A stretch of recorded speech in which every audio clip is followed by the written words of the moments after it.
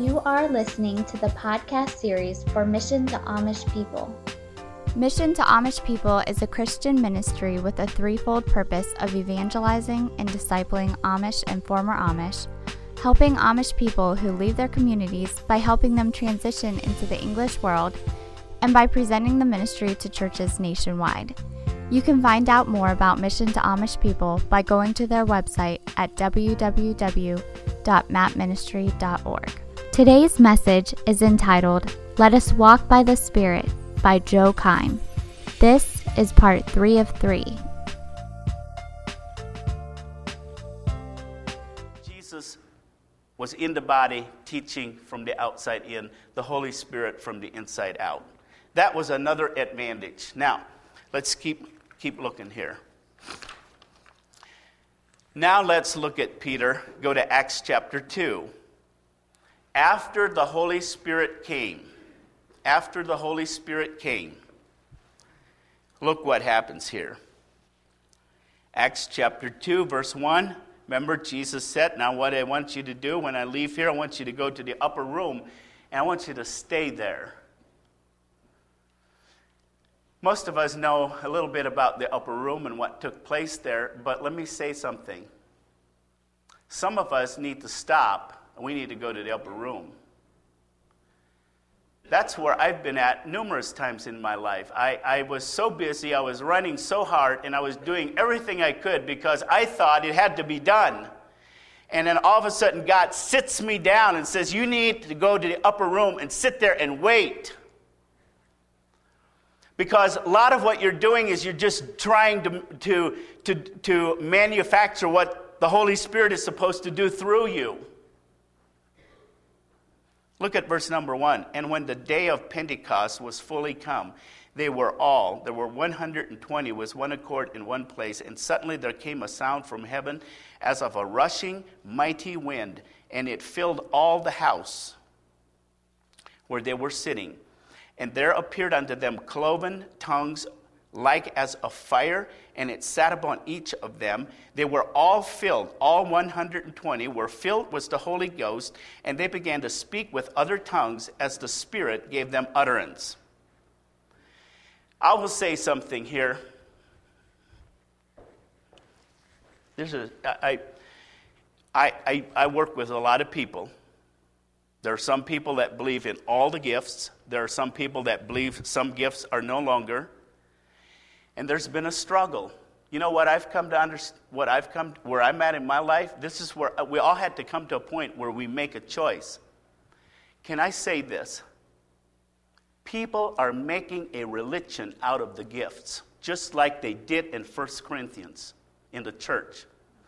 Everywhere I go, people are so focused on the gifts constantly that they have forgotten the giver. You know what? We're not supposed to focus on the gifts. We are to focus on the giver. And I feel very strong about that. Because I will tell you, focusing on the gifts and trying to study them and constantly talking about them, constantly being wrapped up in them can get you in trouble, just like it happened in 1 Corinthians. I'm not saying any more than that. I'm simply saying, let us get our eyes off of the gifts. Let us get them on the giver. If the giver wants to do anything through me, if he wants to fill me with his power and do great things through me, it's because of my relationship with God. I'm just going to leave it right there.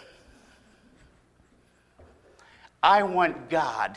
I want him and him alone, what he wants to do through me. If he wants to make a teacher, and I will tell you, there was a day I didn't think I could preach. I went up, and my pastor wanted me to have opening prayer, and I remember myself blacking out. I completely blacked out. I couldn't even hear myself talk. I was praying. Somehow I got through it and got out of there. I never dreamt that one day I would be standing at Huntsburg Baptist Church, 2 hours away from my home church, preaching my heart out. But you know what? God has gifted me with that. He's gifted me with preaching. And you know what? I love to preach. I love that gift. When I'm in that gift and when I'm working in that gift, I love it. I love it. I go home and I'll say, Esther, it was awesome. I just feel so fulfilled right now. That's how I feel when I preach. And I'm like sitting there, I'm like, Lord, I am so humbled that somebody in this place would allow me to get up and preach and do what God has asked me to do. And that is preach the word. That is so awesome. Now, let's keep on going. We're almost done. Let me say this. Whatever God is doing in our world today, he is doing through the Holy Spirit. He has no other agent on this planet. Jesus is in heaven. The Holy Spirit was sent. He is our plan. If I don't know the Holy Spirit, if I don't know him, if I don't recognize him, how is he going to be able to work through me? That's my question to me and to you. I want you to look at that picture. It's a little bit hard to see, but do you see that? That is actually an outline of the New York City. It was in 1997 that the electricity went out and all the lights went out. It was total darkness, and that's what it looked like. Now, as I thought about that fact right there, I couldn't help but think, okay, all the light bulbs were still hanging in their place. All the electricity and all the lines and all of that, they were all still connected. What happened? There's only one thing that could have happened. That is that somebody cut the power to all of it. It didn't matter how together the harness was. When the power was cut off, all the lights went out, and New York City looked just like that. Now, what did it look like when the lights came on? Before we look at the next picture, I want to say this. A lot of times, we are in the same place. The Bible says that as Christians, we can what's the word? It just left me. We not reject the Holy Spirit, but we suppress. Yeah. We can hold him down. He wants to do something, but we hold him down. You know what that looks like? Just like that. You know what it looks like for those people that let him come out and let him do what he wants to do? You want to see what that looks like?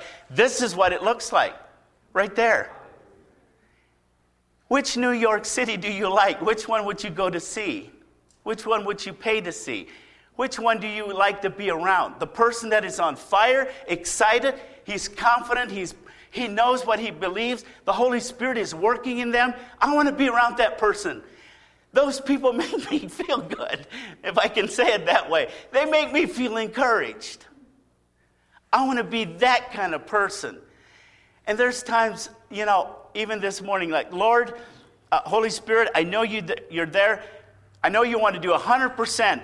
And I know you have given me my self-will, my flesh gets in the way. And sometimes I push you away. And I only let you operate at 25 and 50%. I want you to operate at 100%. Because when I do, I'm all lit up. When you do, you're all lit up. And there's two ways you can do ministry. You can do it that way or that way. I want to challenge you to go and have an upper room experience. It's been a while since you've had I've done this. I've gone to motel rooms. My wife does not like it, so I don't do it very often. She worries about me. But I'll tell you, I've told her they're the best days of my life. I'll lock myself in there, get rid of all my outside connections, and just spend 2 days. Days and nights run into each other, and I just want to be there, and I just want to walk out a different person. Sometimes I just need to clear my clutter. Sometimes I just need to clear all my garbage. I struggle with, people hurt me and do this and that and the other, and am I holding grudges? Am I bitter? Am I still bitter? Have I forgiven them?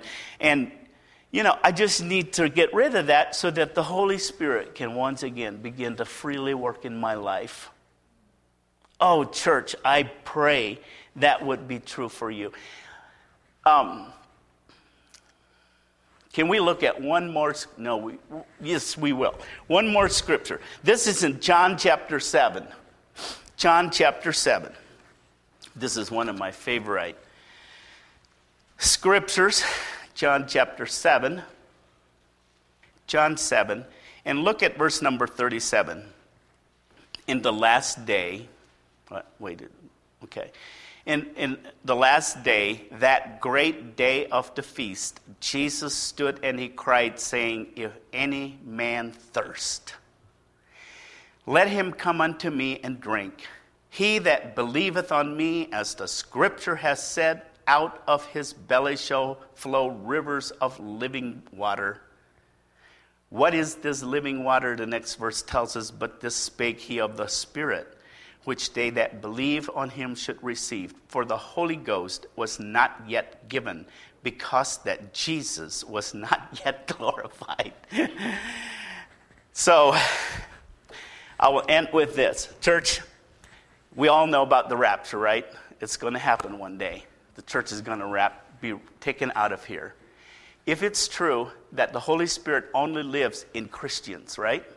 If that's true, we know that. They don't know him, but you do. He lives inside of you. Then when we're raptured out of here, the Holy Spirit, 100% of him will be raptured out of here. There will be no more Holy Spirit left over in the planet Earth. And chaos is going to break out. You can go to Romans chapter 1. You can go to other places, and you can see what it's going to look like. But it's going to be more evil than any day ever. But that's because the Holy Spirit is still being affected, because Christians are allowing him to come out and affecting the world around us. And my challenge to you is, if you're here today and you have been born of the Spirit, then he lives inside of you. If you're here today and you've never been born again, then the Spirit of God does not live in you. Only those who have the Spirit of God living in them are true Christians. They're born again. That's what happens. When somebody gets born again, the Spirit moves in. He doesn't move in gradually. He doesn't move in because you belong to a certain denomination. He doesn't move in because you got so good one day that he says, yep, you've finally reached that point, I'm going to move in. He moves in the moment that we are born again. Have you been born again? Do you know that he lives inside of you? Would you stand to your feet? Father, thank you for this time. Man, it was awesome. I pray that you would visit every heart right now. There's two kinds of people in this place today. There are those that are here. They've maybe even been deceived into thinking that the Holy Spirit lives in them. If he doesn't, I pray you would open their hearts and they would make this day the day of salvation. Maybe somebody's here today. They have quenched and held that Holy Spirit down. They have been doing things their own way. I pray, oh God, it's been my prayer that you would also give them, open their eyes and help them to see it and change that today. The invitation is yours. In Jesus' name I pray. Amen. Thank you for listening to this podcast series. Check out Mission to Amish People online at www.mapministry.org or keep up to date with us on Facebook and Google+. Thank you again and have a blessed day.